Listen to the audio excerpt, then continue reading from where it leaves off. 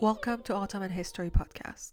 I'm Zainab Azarbadagan, and in this episode, we are talking to Özge Kalafato about her new book, Making the Modern Turkish Citizen, Vernacular Photography in the Early Republican Era. In this book, Özge looks at the making of the modern Turkish citizen through photography. The photos she analyzes are part of the collection she has built throughout 4 years as part of her role as Assistant Director at the Akasa Center for Photography at NYU Abu Dhabi. She's purchased these photographs from secondhand bookshops and vendors at Izmir and Istanbul.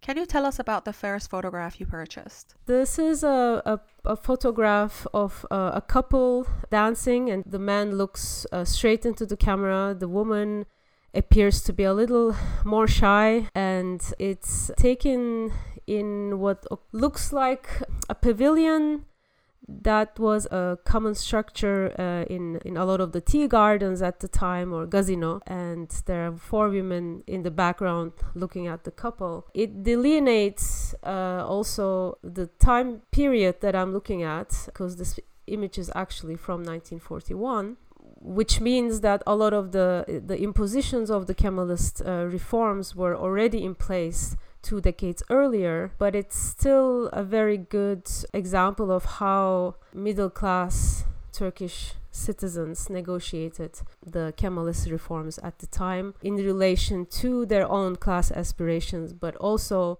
under the influence of many other social and cultural trends, more global trends from fashion to foreign movies.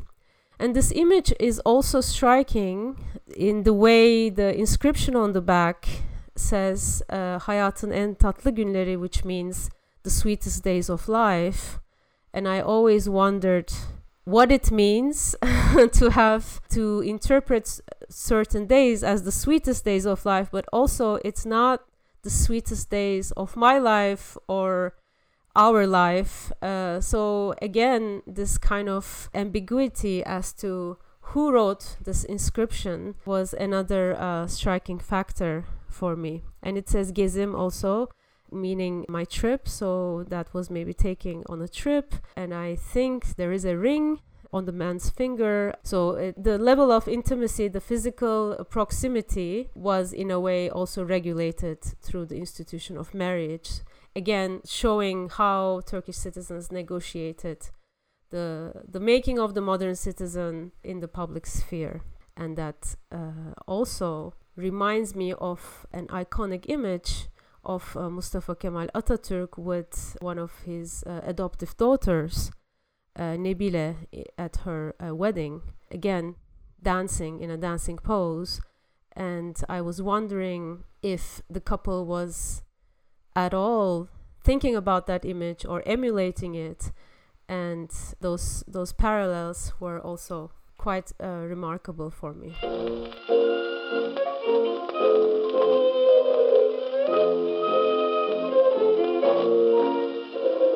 So what went into the making of the modern Turkish citizen, visible in the vernacular photographs that you have analyzed? Key ideals of the Kemalist reforms is to reach the level of civilized nations. So it's really westernization, secularization would be the kind of underlying principle for the Kemalist regime. The westernization and the liberation of women were some of the key ideals for the Kemalist regime. And as a result, the idea of this modern secular woman, Turkish woman, the new Turkish woman, or the Republican woman, Cumhuriyet Kadını, or Yeni Türk Kadını, would be put under the spotlight. And this, of course, came with a lot of other complications where the Turkish state, especially throughout the 1930s, imposed this ideal through state feminism, undermining the existing feminist movement and saying, okay, we have state feminism and that's enough.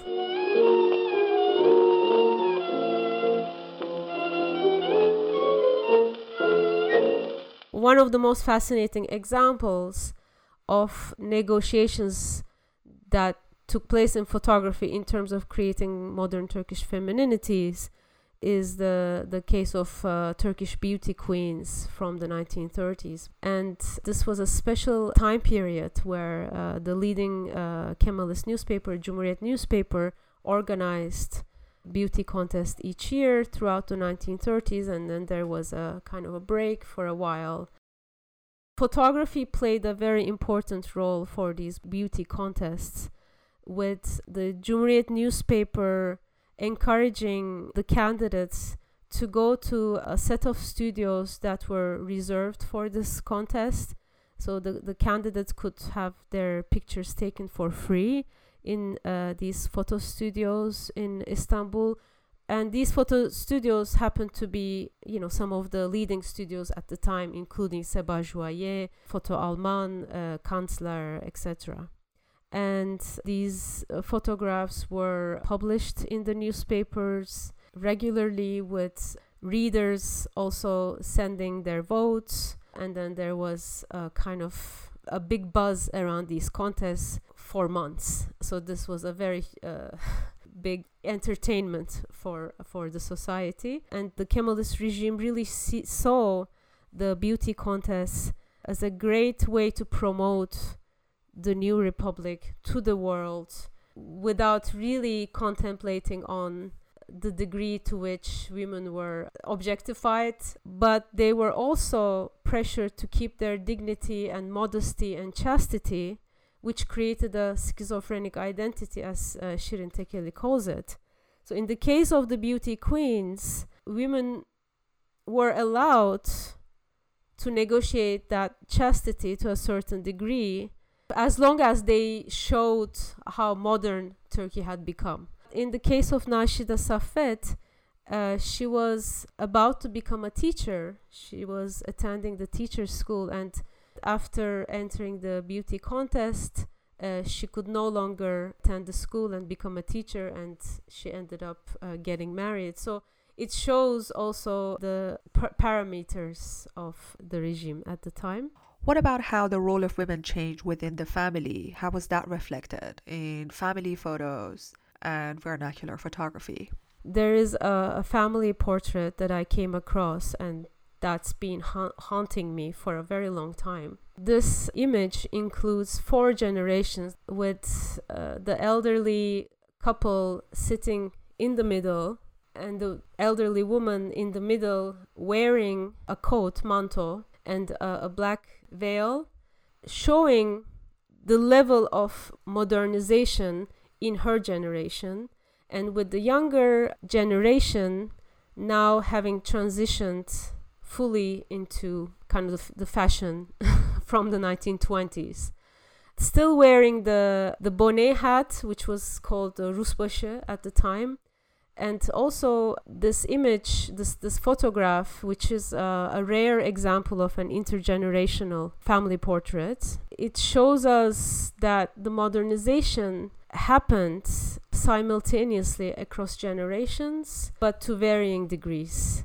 With men, the transition is less visible, I would argue, but we still see also different markers. For instance, facial hair is a marker. The hat is a marker, of course, from fez to the hat, but also the mustache styles, from the Ottoman mustache to a more clean-shaved representation, all of which go in parallel to the fashion trends of the time. So they're very much connected to what was happening outside Turkey in the 1920s and 30s. So I think even though we're looking at the specific case of the making of the modern Turkish nation state, it's also important to realize that photographic production of the 20s in Turkey is very much connected to a global photographic production that was happening. Ben de gönül çekemem gider, yandı hayatım bu sevgiden.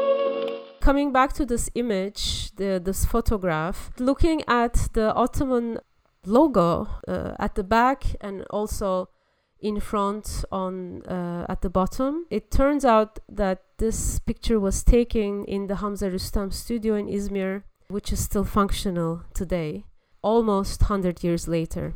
Hamza Rustam was born in Crete, and he is considered one of the first Muslim photographers of the Ottoman Empire and consequently of modern Turkey, working with Bahauddin Rahmizadeh Bediz, first in Crete, and when Bahauddin Rahmizadeh left for Turkey in 1909, he kept the studio for a while, and following the population exchange, Hamza Rustam and his family moved to Izmir, opening a studio with the equipment they brought from Crete in 1925. And being from Izmir myself, I ended up interviewing the grandson, Mert Rustam, about his family legacy, and the studio, the Hamza Rustam studio, emerged as a leading photo studio throughout the 20s and 30s, especially after the Great Fire of Smyrna in 1922. And following the war, of course, the demographics of the city changed completely, which included the disappearance of almost all of the photo studios that were owned by non-Muslim communities at the time. So Hamza Rustam really single-handedly documented the middle classes of a newly made modern Republican Turkish city, but also photographing Izmir itself and kind of producing postcards of the city. Yandı hayatım bu sevgiden, anladım ki bir aşka bedel. So you mentioned that Hamza Rustam was specifically catering to the needs of the middle class. Can you elaborate more on the class aspect of vernacular photography in 20s and 30s? Nowadays, we associate the idea of the modern Turkish citizen with an image that is distinctly classed and gendered. And this is one of the key conclusions of this research, to identify the class nature of a certain image that the Kemalist regime was pushing for. And what we see through this bulk of photographic production is that a lot of the middle class citizens of the time actively participated in the making of the aesthetics of modern Turkish citizenship. So the negotiations were happening on both ends, as the Kemalist regime was really invested in creating this modern, secular, westernized image for the newly minted Turkish citizens. The citizens themselves were conforming and adhering to a great extent.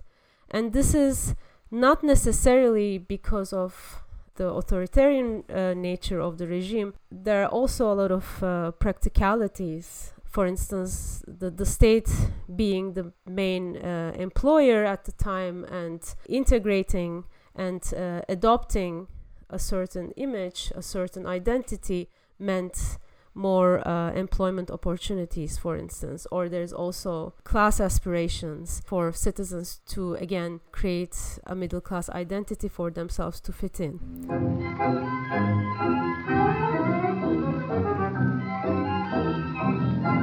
There is another factor to consider, which is Turkey emerged out of a decade-long war period, starting with the Balkan Wars, followed by the First World War, and then later the War of Independence.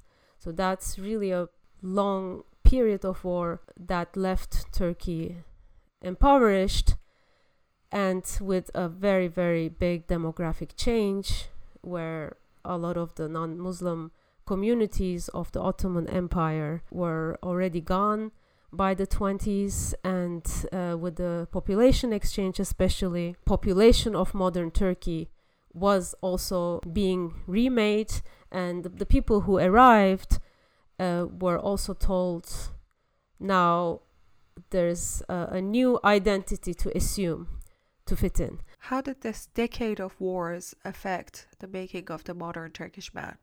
Turkey is often defined as a military nation, but military being closed off to women, military nation becomes a male nation. So this is another aspect we can discern through vernacular photographs.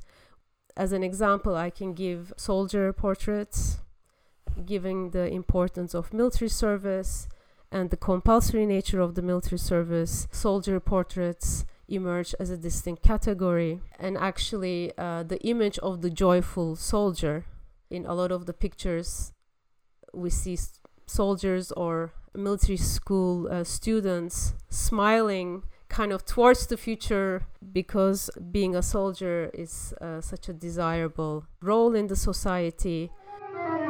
Bana gönül zevkini sevdasıyla içiren. Who were these photographs produced for? So who are these images for? This is of course a challenging question, in the sense that these images are not for us. It's not for our gaze, and we study them as visual material to understand the time period.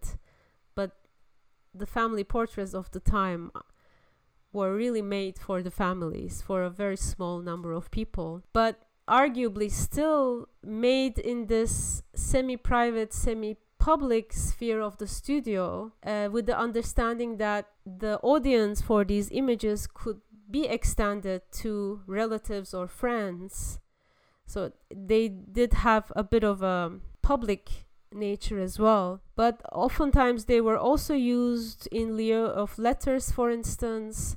They were circulated in multiple ways. For instance, again, soldiers sending their postcard prints to families, students, graduation portraits, but also individual studio portraits were used as tokens of self-promotion. And in a case in the book, there is a set of photographs all sent to a man named Şükrü Bey. And these pictures were dated 1927, so a lot of the images were taken sometime between February and March 1927, and they kind of have this big appreciation and love for Şükrü Bey, but they're all men of a kind of like a similar age, and it looks like a lot of these men went to the same studio to have a similar portrait of themselves taken, and they write in a very elaborate Ottoman how grateful they are to Şükrü Bey for his friendship, and if he could accept the lifeless body or lifeless shadow, as photographs were referred to at the time, as a kind of ephemeral souvenir of the days they spent in Ankara. And turns out it's kind of like a puzzle with, each inscription would be a part of the puzzle. And when you put together the puzzle, it turns out that these men were employers, muavin, as in deputy director of the Ziraat Bank at the time. And they were all attending a training school in Ankara for a few months, organized for the Ziraat Bank employers. So they were colleagues, but also classmates. And Şükrü Bey was one of the classmates, one of the muavins who attended this training school. And it must have been in the archive of Şükrü Bey that these photographs were kept. And how did they end up in a sahaf, in a second book seller in Izmir? I don't know.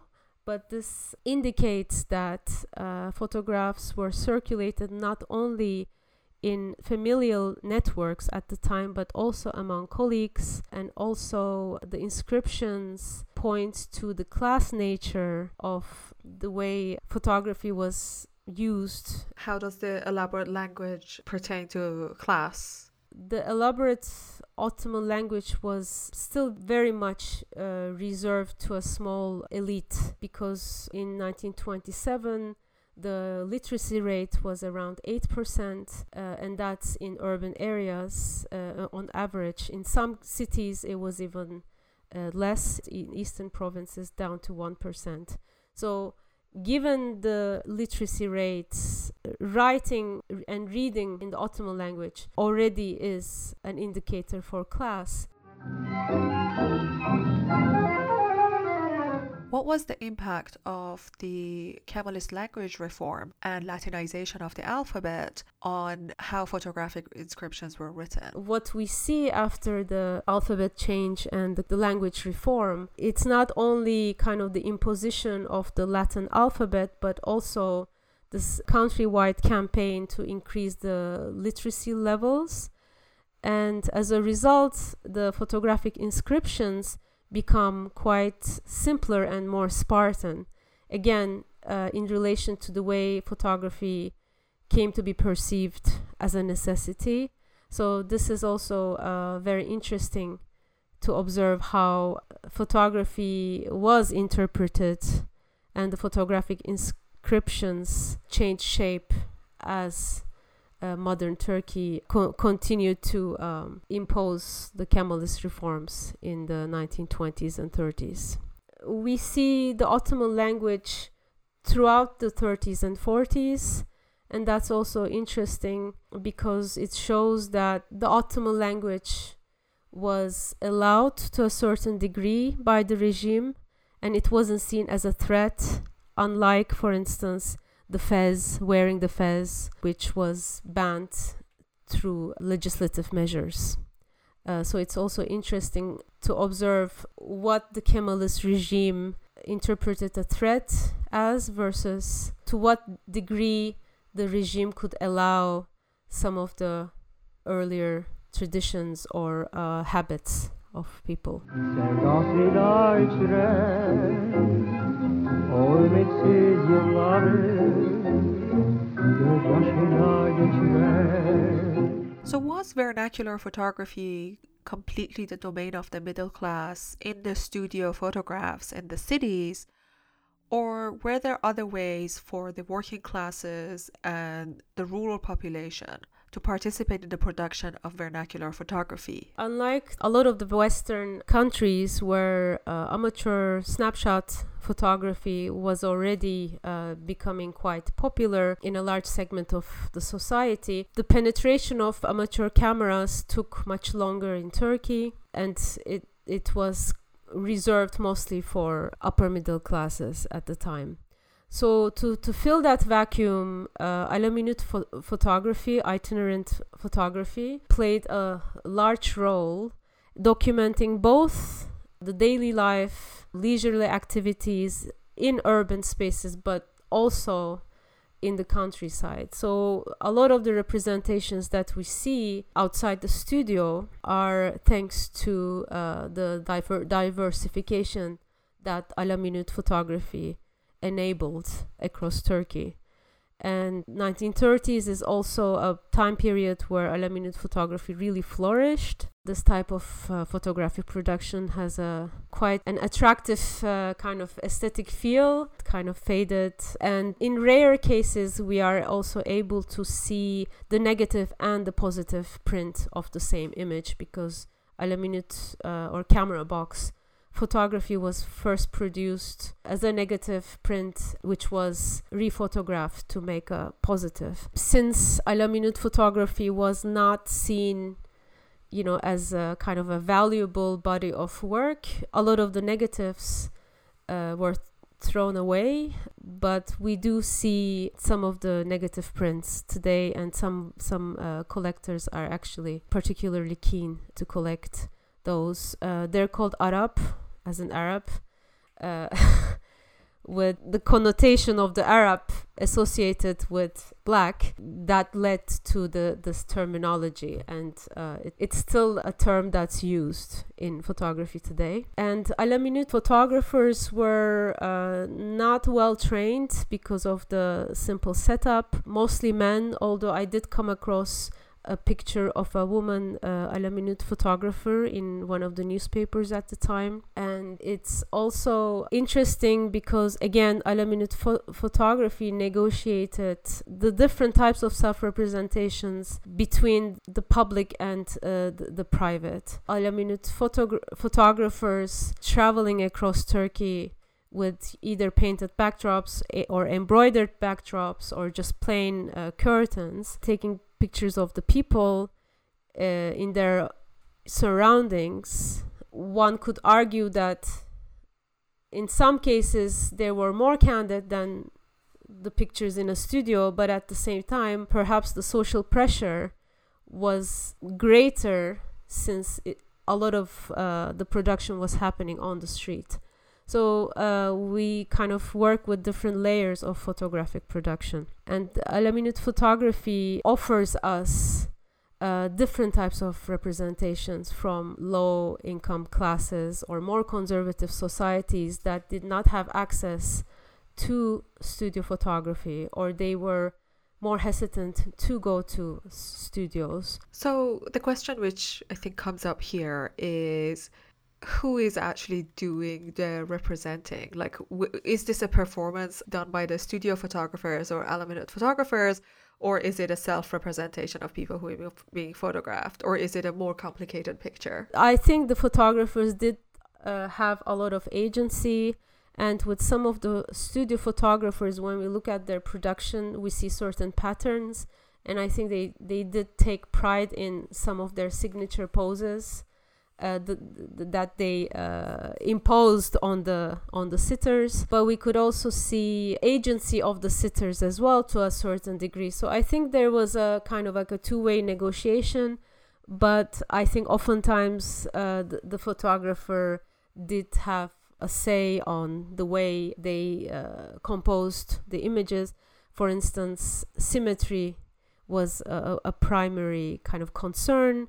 So in a lot of the family portraits, you do see, for instance, kind of the older generation seated in the middle as a sign of respect, but also the fact that the women are in the middle is not necessarily a marker for the role of women in society, but really it was maybe better aesthetically or for symmetrical reasons. So we see a lot of that for sure.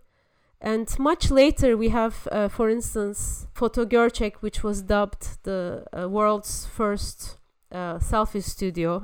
It was an invention by a Turkish inventor, and you could actually have your own picture taking with a button. So in that case, yes, the sitters have had their agency, but I think at the time photographers wanted to show off also their kind of craft.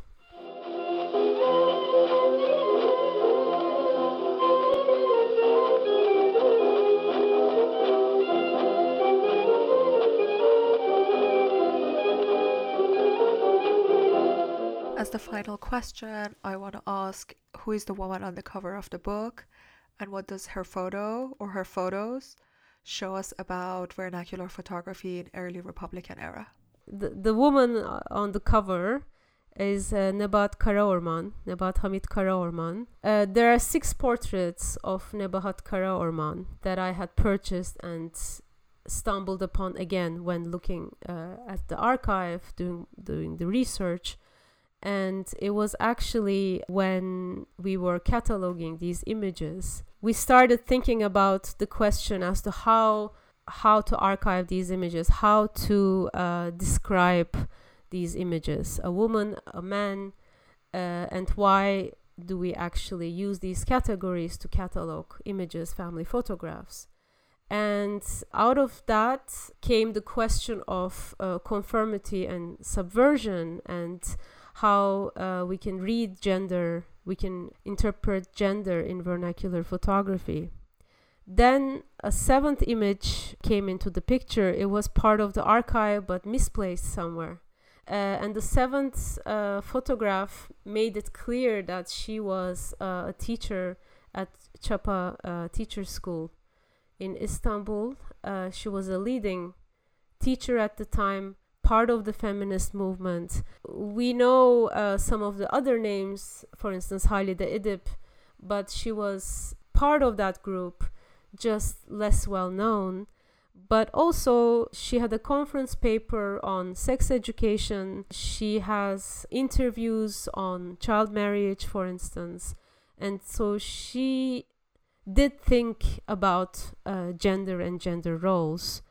So this is a very complicated public figure in a way, but also a production of the Kemalist regime itself. So I thought this is a very good example as to how we should also be careful not to overread or overinterpret certain things in vernacular photographs. It's very easy to get excited about a certain type of reading.